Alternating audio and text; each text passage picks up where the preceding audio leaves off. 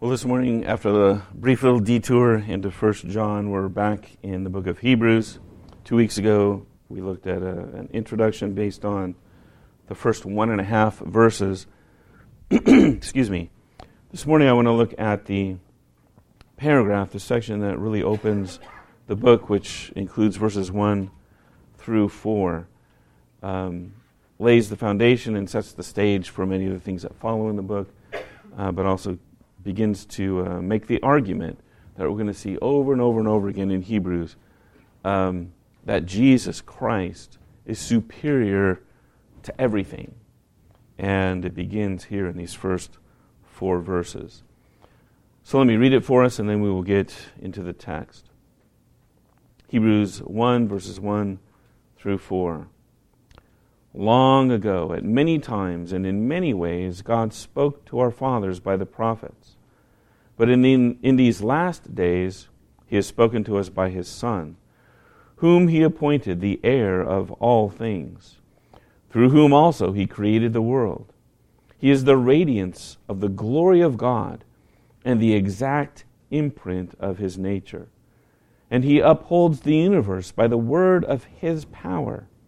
After making purification for sins, He sat down at the right hand of the Majesty on high, having become as much superior to angels as the name He has inherited is more excellent than theirs.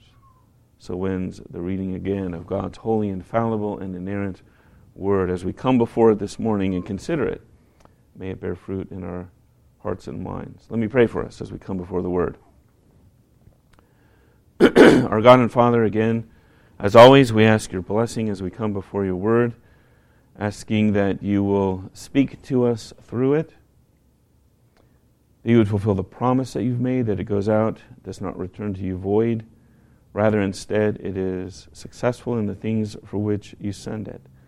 For us, we ask that you would pour out your Holy Spirit, open our eyes and ears so that we might see and hear all that you would have us learn this morning. And do make your word a lamp to our feet and a light to our path, so that we might walk according to what it teaches us. Thus, Father, again, we ask in the name of Christ Jesus, the superior name of Christ Jesus, our Lord and Savior. Amen.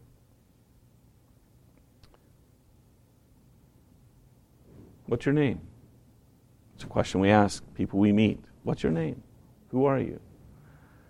Another thing that's fun to ask about names is, what do they mean? Many names carry a meaning of some kind. And do you know the meaning of your name? And here's one of the interesting things. Does the meaning of your name match who you are? Sometimes it does very, very well. Other times it's not a good fit at all.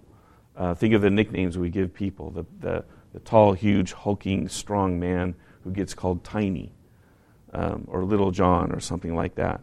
Names match, sometimes they don't, and the meanings of names can be fascinating. For a young parent expecting a child, sometimes we spend a lot of time and a lot of energy, and sometimes there's friction between mom and dad as you consider the name that you're going to give your child.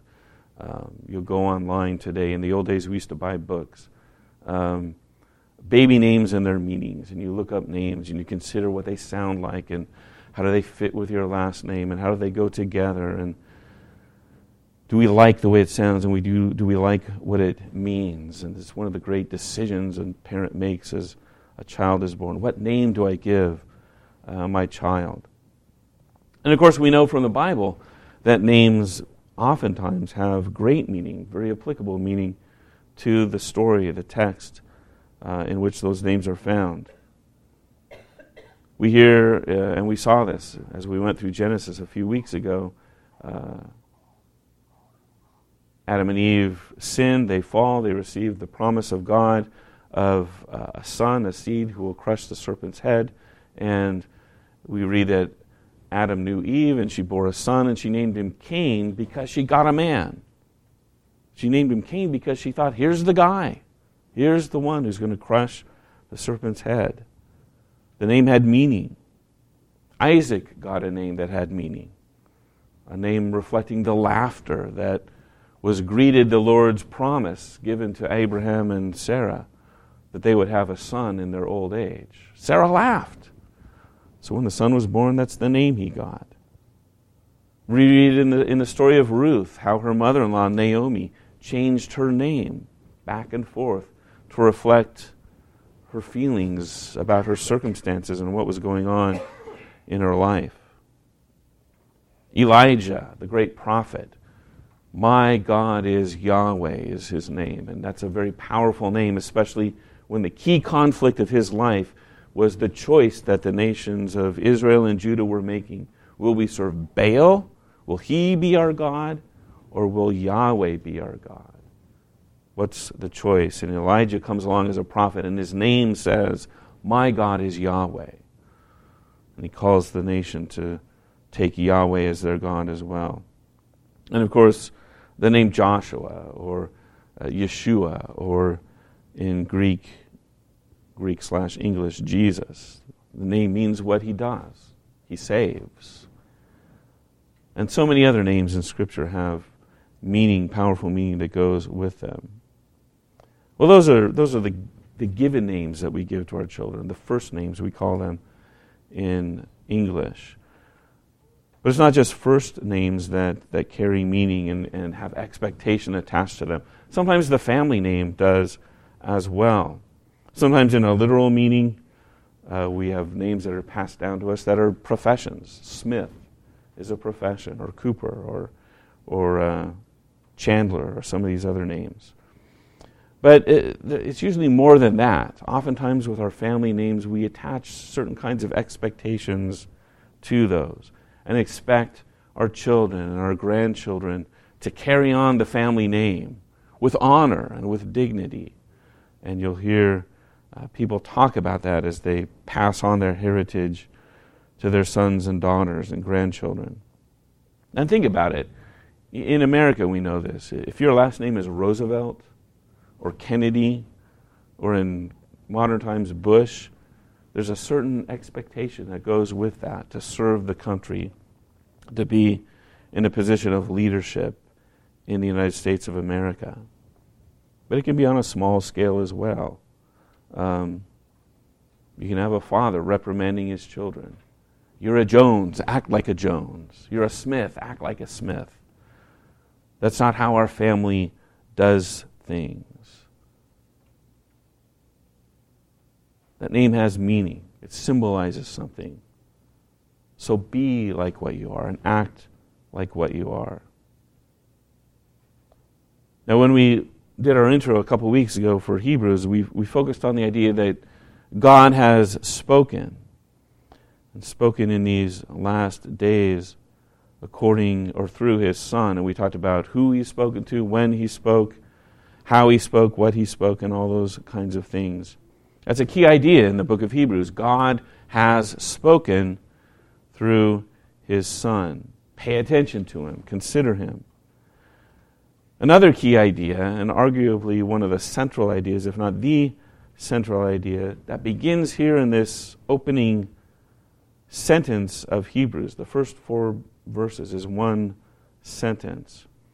Another key idea, maybe the key idea, is the superiority, the excellence, the greatness of the Son. How the Son surpasses everything else. How the Son exceeds all others in every conceivable way we can think. And we're going to talk about Jesus as we see him portrayed in this book as a superior priest, as a superior prophet, as a superior king, etc., a superior sacrifice. What's interesting here, though, in these opening verses, is that here the superiority, the excellence of the Son is tied to one thing, his superior name, the name that is more excellent than any others, a name that's a reflection, like the names oftentimes we give our children, we hope, is a reflection of who he is and what he's done. That's what I want to look at this morning. Who is the Son? And what has the Son done? I want to walk through the text itself and then look at those two ideas. Who is the Son? What has the Son done? All right, so let's look at the text. This is going to be an interesting journey through Hebrews because I may spend a little bit more time than I normally do on some of the technical things going on in the text itself. Partly because I always want to explain the meaning of what's in the text, but partly because Hebrews is so well written that I want to give you, as if I can, just a flavor of how exquisitely this book is written. Again, the first 4 verses are one long sentence. Now in English, what does your English tell you about long sentences? Don't do it. It's a run-on or it's just not well constructed. But here in Hebrews, in the Greek, this long sentence is masterful. It is a work of art. Some of the things that are found in there, I'm not going to dig in detail, but just point out a few things. It opens with alliteration, things that sound the same. There's a repeated use of the P sound in the Greek words, P, all over again in the opening phrases of the sentence. There's parallelisms and echoes of ideas that are repeated. Many people see what's called a chiasm. We've talked about these before, where ideas are structured in such a way that you've got a theme that is at the beginning and the end, a little bit in from both sides is another theme, and another theme in the center, and it forms kind of a sideways V. It looks like half of an X or half of the letter chi. And some people see this in these opening verses. The outer section is pointing to the Son himself, coming a little bit in from that, what the Son has done, and then at the very center focusing on the Son's divinity as creator and the exact image of his Father. There's some speculation in the commentaries that the latter part of verse 2 and verse 3 together are either a quote from or kind of a paraphrase of an early hymn of the church. Very poetic language, very thematic language that sounds like it could be a kind of a song. And people debate whether that's true or not. Others look at these verses and see 7 characteristics or 7 descriptions of the Son and his supremacy. 7 things. He's the heir of all things. He's the creator. He's the radiance of God's glory. He's the exact imprint of God's nature. He upholds the universe by the word of his power. He made purification for sin. And he is seated at the right hand of the majesty, at the right hand of God. 7 things about the Son that are echoed then later in verses 5 to 14 in 7 separate quotations from the Old Testament. 7 and 7. 7 being, of course, a very important number in Scripture. We also can look at these verses and see the Son portrayed in his 3 offices, as prophet, as priest, and as king. Prophet, the word of power, echoes in the language too of the Jewish idea of the wisdom of God, echoes of Proverbs and Song of Solomon and other extra-biblical wisdom literature. So prophet, he's priest, he made purification for sin, and he's king as he is seated at the right hand of God the Father. All these themes, all these ideas woven into 4 verses. There's a semester-long class in these 4 verses. It's incredible. Powerful things going on. All of this, though, written in support of the idea and to expand upon the idea that God is speaking through his Son. And what kind of a Son is this? Leads to the exhortation that builds in this book to listen to the Son, consider what he says, pay attention, and do what he tells you to do. Who is this Son? What has he done? That's how this book opens, by telling us who the Son is and a little bit about what he's done. So let's look at this. First, who is this Son that's being portrayed in these opening verses? Well, some of the things that I have already listed. We're told several things. Let's just go through them here quickly. One is that God has appointed the Son as the heir of all things. The Son then inherits everything from God. Now, don't think of that in terms of how we think of inheritance in human relations. God doesn't die and the Son inherits things. God can't die. This is more of a declaration by God the Father about the Son. This is my heir. This is my one and only heir, because he gets everything. Everything the Father has is the Son's. And that's important. Now we know from biblical sources and literature and history and things that it was very typical in this culture for the firstborn son to receive the bulk of the inheritance. He got the land, he got the cattle, and so on and so forth. But he didn't get everything. The younger sons got something. Think of Jacob and Esau. Jacob stole the birthright, but Esau still got things. Or think of the prodigal son, the story that Jesus tells. The younger son comes to his father and says, look, give me what you were going to give me, and let me go do my thing. So we know that the firstborn son didn't get everything. He got the important stuff, but he didn't get everything. What's different here is God is saying, this is my only son. Therefore, he gets everything. This is a reminder of, and maybe part of where Abraham Kuyper got the idea that he's so famous for, that famous quote from the Dutch theologian. There is not a square inch in the whole domain of our human existence over which Christ, who is sovereign over all, does not cry, mine. Everything is his. Every iota, every atom, every speck of anything, Christ looks at it and says, that is mine.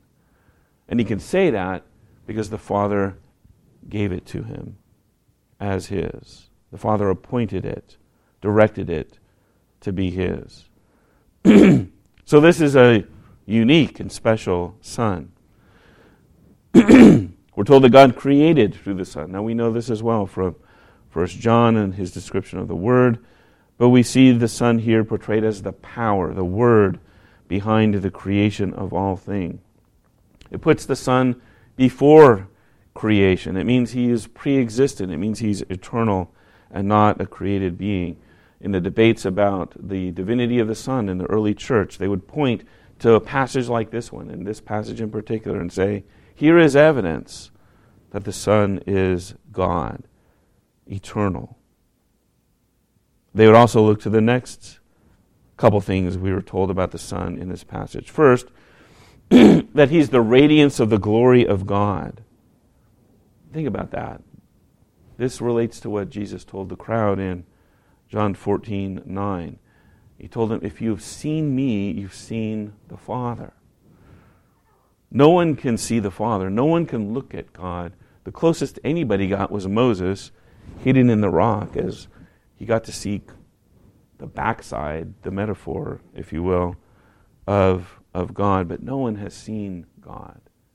But Jesus says, if you've seen me, you've seen the Father. If you've seen me, you've seen God.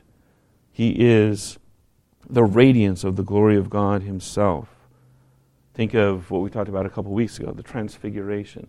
Jesus on the mountain, an echo again of Sinai.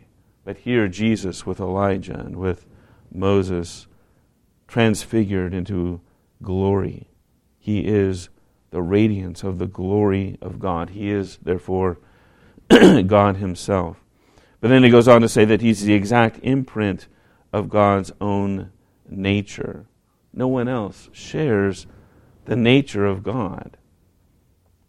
The idea here is if you take a stamp or one of those signet rings that would seal in wax, and the impression is made that's an exact copy of the original.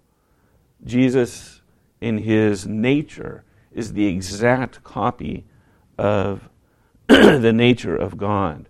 So again, he must be God, and he cannot be a created being, but God himself. We see the divine Son. We see the divine Son acting as it says that he upholds the universe by his own power. Who else can do this but God himself? All things depend upon him and on his power. And so we have also the idea of God's providence, his holy and wise and just working out of all things for the good of his people. And that should be a source of confidence for us. The universe itself cannot be destroyed because the power of God, the power of the Son, holds it together. We don't have to despair like so many people around us about a meteor hitting Earth and destroying us. God upholds us by his power. We don't have to worry about plague or disease or rising seas or melting ice caps or rampant heat and desert and deforestation. We don't have to worry about these things destroying humanity because God upholds everything by his power. Does that mean we can go ahead and do it and get away with it? Of course not. We are called to be good stewards. But this fear-mongering that exists in the world around us should never be found in the church because the Son upholds everything by his power. We can't overcome that power. This is the Son who made a purification for sins. As both the sacrifice and the priest, he took care of the problem of sin. I want to talk a little bit more about that in a bit. We're told about this Son that he's seated at God's right hand, the majesty on high. The Son, therefore, rules. We sung and read Psalm 2. He is this Son before whom all other rulers must bow, the one they must kiss, lest they incur his wrath and perish in the way. This being seated at God's right hand should also remind us of Psalm 110, verse 1, where the Lord said to my Lord, "Sit at my right hand." This Son is that my Lord, to whom the Lord speaks, sitting at the right hand of God at his very own invitation. And then finally, he is as superior to angels as his name is superior. Might seem like kind of an odd statement. It might even seem rather obvious given the things that have already been said. But what the writer is doing is setting us up for something he's going to talk about fairly soon in the book. There was a belief among the Jews that the writer seems to be affirming. We'll talk about it when we get to it in more detail. But that the angels were involved in the giving of the law at Mount Sinai, the making of the covenant with Israel through Moses. And Hebrews is going to argue that Jesus brings a better word and a better message and a better covenant than that delivered by angels to Moses. There's also an echo here of the angels, one of the names, if you will, one of the terms used to describe angels is sons of God, that metaphorical term. But here it's not a metaphor, not an honorary sort of title for exalted beings. It's a name. It's his name. And it's who he is. This is the Son. Not metaphorical, but real. The very nature of God. The radiance of his glory. The Creator. The powerful upholder of all things. His name is better. Well, that's the description we get of the Son. There are a couple things described there about what he does as well. What has the Son done? The Son has created all things. The Son has spoken, and we're going to learn more about that. The Son upholds the whole universe by his power. But the two things I want to focus on are the two things that kind of end the description of what he does. One, that he has made a purification for sins, and the other is that he has sat down at God's right hand. The first one of those, that the Son made purification for sins. I think this is an incredible phrase that summarizes the work of Christ for our salvation. He made purification for sins. And the writer's going to take this and expand upon it as we go through this sermon letter. We know that sin created a rift between man and God for several reasons. One is sin is it's a pollution, it's a stain. It's an evil that stands in complete opposition and in stark contrast to the purity of God and His holiness. Sin and God's holiness are so incompatible that they cannot be in the presence of one another without some covering, without some cleansing agent. And that covering, that cleansing agent is blood. Sin is a stain. Sin is also guilt. Sin is a breaking of God's law, which God as ruler and as king and as a holy and just judge has an obligation to punish. God must punish sin. He will by no means let the guilty go unpunished, it says in the Word. And that punishment is death. So sin is a stain. It's a breaking of God's law. It brings guilt. Sin is also rebellion, and we talked about this also when we were going through the early parts of Genesis. Because in breaking God's law, not only do we break any hope of a healthy relationship with God, but we do it because we've become rebels against Him. We've rebelled against Him, become His enemies, and so now a hatred exists between God and man. The Bible calls it enmity.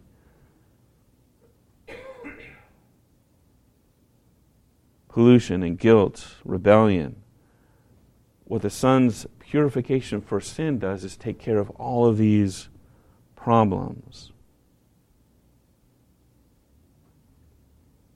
The Son is pure and holy. He does not have any stain of sin. Tempted as we are, and yet we are told without sin.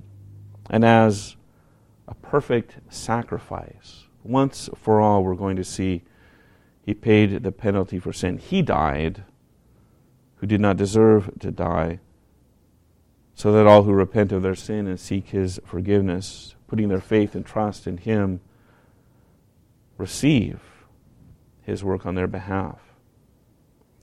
But He didn't just take away the sin, because that's not enough. We also owe a debt of perfect obedience, which, because of our sin, we have not fulfilled.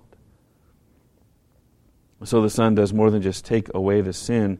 He also provides in exchange His own perfect obedience, trading His obedience for our sin. And as a result, then the relationship is restored with God through the Son. So this phrase, He made purification for sin, is pregnant with meaning and implications. Now men and women and children can be acceptable before God, can enter into His presence. Their rebellion and hatred taken away and replaced instead by steadfast love and mercy and grace. This is something the Son offers to all who will receive it and rest on it. And that resting is an important idea. And it leads to this idea as well, presented here in these first 4 verses, that the Son has sat down at the right hand of the Majesty on high. We know that sitting at the right hand is a position of power, a place of ruling. But I want to point beyond that just to the act itself. He's sitting. He's not standing at the right hand of the Father. He's not running around doing things at the right hand of the Father. He sat down. Why? And why does that make a difference? It makes a difference because His work is done. It's finished. Think of the word on the cross. It is finished.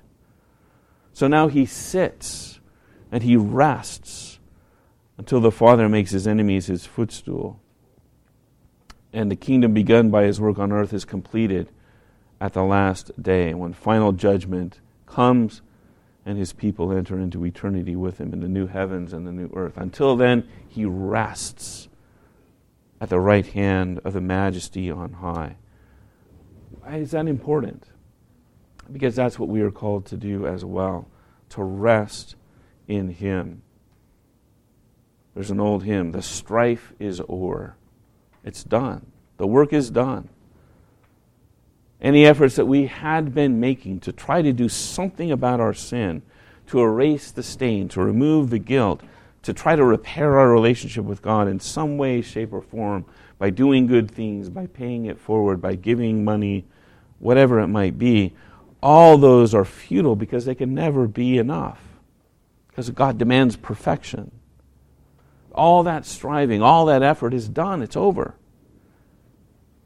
It's finished. The Son did the work for us. It's finished and it's complete. And when we receive that work, we rest because it's done. That's what faith is, so much of faith is about. Receiving the gift that God offers and resting on it. I think faith is as much resting as anything else that we talk about it. Doesn't mean we're lazy. Doesn't mean we can do whatever we want and sin however we want because it's all being done and paid for. But our work and our actions now take on a completely different character. Let me see if I can give you kind of an example. Today is the last day of the Tour de France, the bike race that takes place in France and has for, over 100 years. 3 weeks of long bike races. They start out with 180, 200 riders. 21 races over the course of 23 days. And every year the course changes, but they race all around France. Flatlands, mountains, short sprints, long endurance races, over and over and over again. One person trying to build up a lead upon the rest. Today's the last day. The race is over. Most of the time in the Tour de France, by the time they get to the last day, and the last day is always a race into Paris and a finish on the Champs-Élysées, the overall winner is almost always decided long before they get to Paris. So you know what that guy's doing today? He's riding along, he's drinking champagne, he's drinking maybe a beer, he's linking arms with his teammates who helped him win, and they're taking pictures. Other riders are coming alongside and riding with him for a little bit just so they can get a picture with him. Hey, I was in the Tour with this guy who won. It's done. It's over. He won the race. He won it days ago. He's resting. What's this day like for him? It's fun. It's a joy. Now, it's not a cakewalk. You still got to ride it. He can't crash. He can't walk. He can't deviate from the course. He can't lollygag and finish too far behind, or he'll be disqualified. So he's got to continue riding his bike all the way to the finish. I think that's a pretty interesting metaphor for how we live our lives as Christians. The race is over. The work is done. We're just riding our bike to the finish line for the trophy we've already received. Think about that. Again, we can't deviate from the path. We can't ignore the work that needs to be done. He's still riding 25 miles an hour into Paris today. But it's not racing. It's just enjoying. We still work, we still do things, we still obey God's commands, but it takes on a completely different character when the victory is already won, when the purification's already been made, and when the one who won it for us is sitting down and resting. We rest. The striving is over. The battle is won. We can rest from work because the Son did the work for us. And we rest in Him.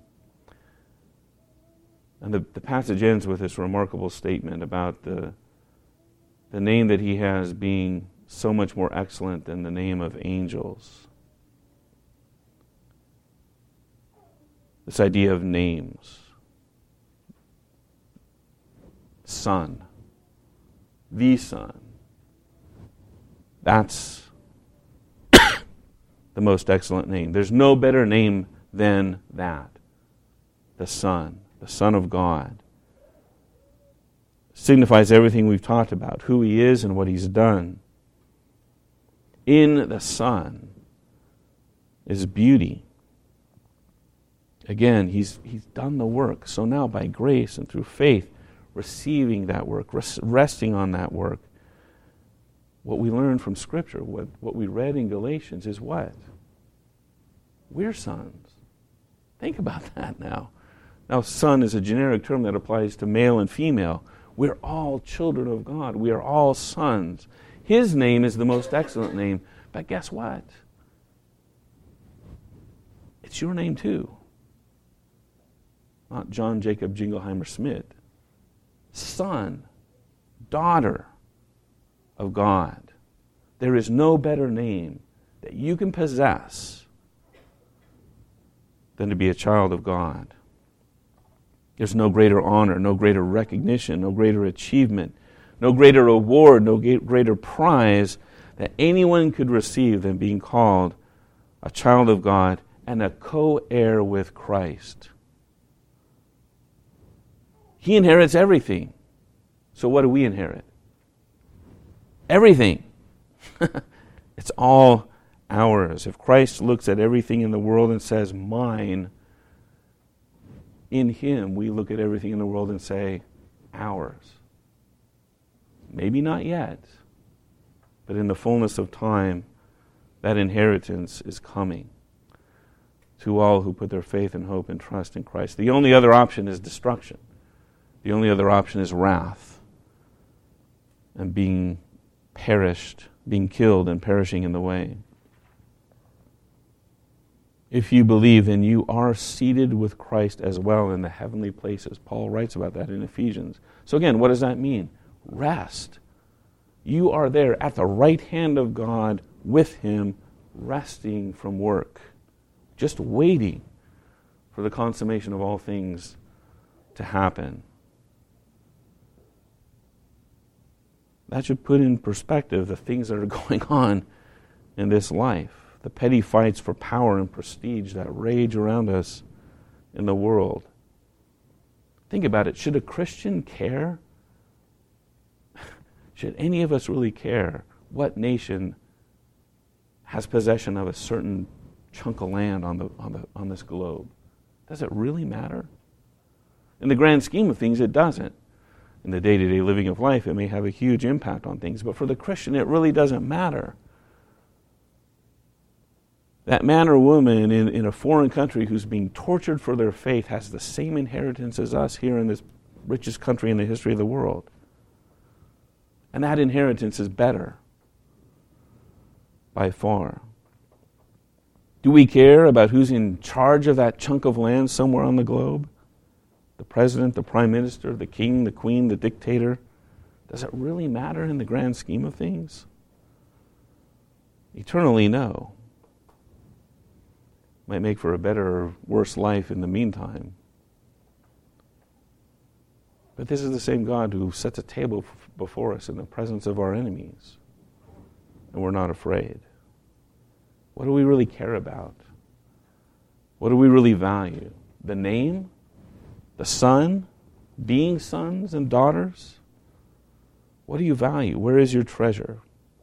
Because where your treasure is, there's where your heart is going to be as well. And what this book is saying, what this opening sentence is saying, is there's no better treasure than the name of Christ. There's no better possession than to be a son or daughter of the Most High God. That privilege is yours if you believe in Him. And so the question, as always, is the same. Do you believe? If you do, hallelujah. If you don't, kiss the Son or you will perish. And we would wish that on no one. Let me pray for us. Lord God and Father Almighty, we do humble ourselves before you in praise and thanksgiving for the name that you have bestowed upon your Son. To call Him your Son. The honors, the privileges that you have bestowed upon Him. And to think that we who believe share in that name and share in that inheritance is humbling, but also awe-inspiring. Our thoughts, our minds, our actions, our behaviors, our words are so often distracted by other things that rise up and challenge that great and glorious truth for supremacy in our thinking. Help us to see things differently. We pray as we go through this book that you will make these things abundantly clear to us, that you will reshape and redirect our hearts and our minds, our attitudes, and our actions, so that we might, in them, reflect that understanding of the glory and supremacy of Christ, our Lord and our Savior, the Son of God, in whose name we pray. Amen.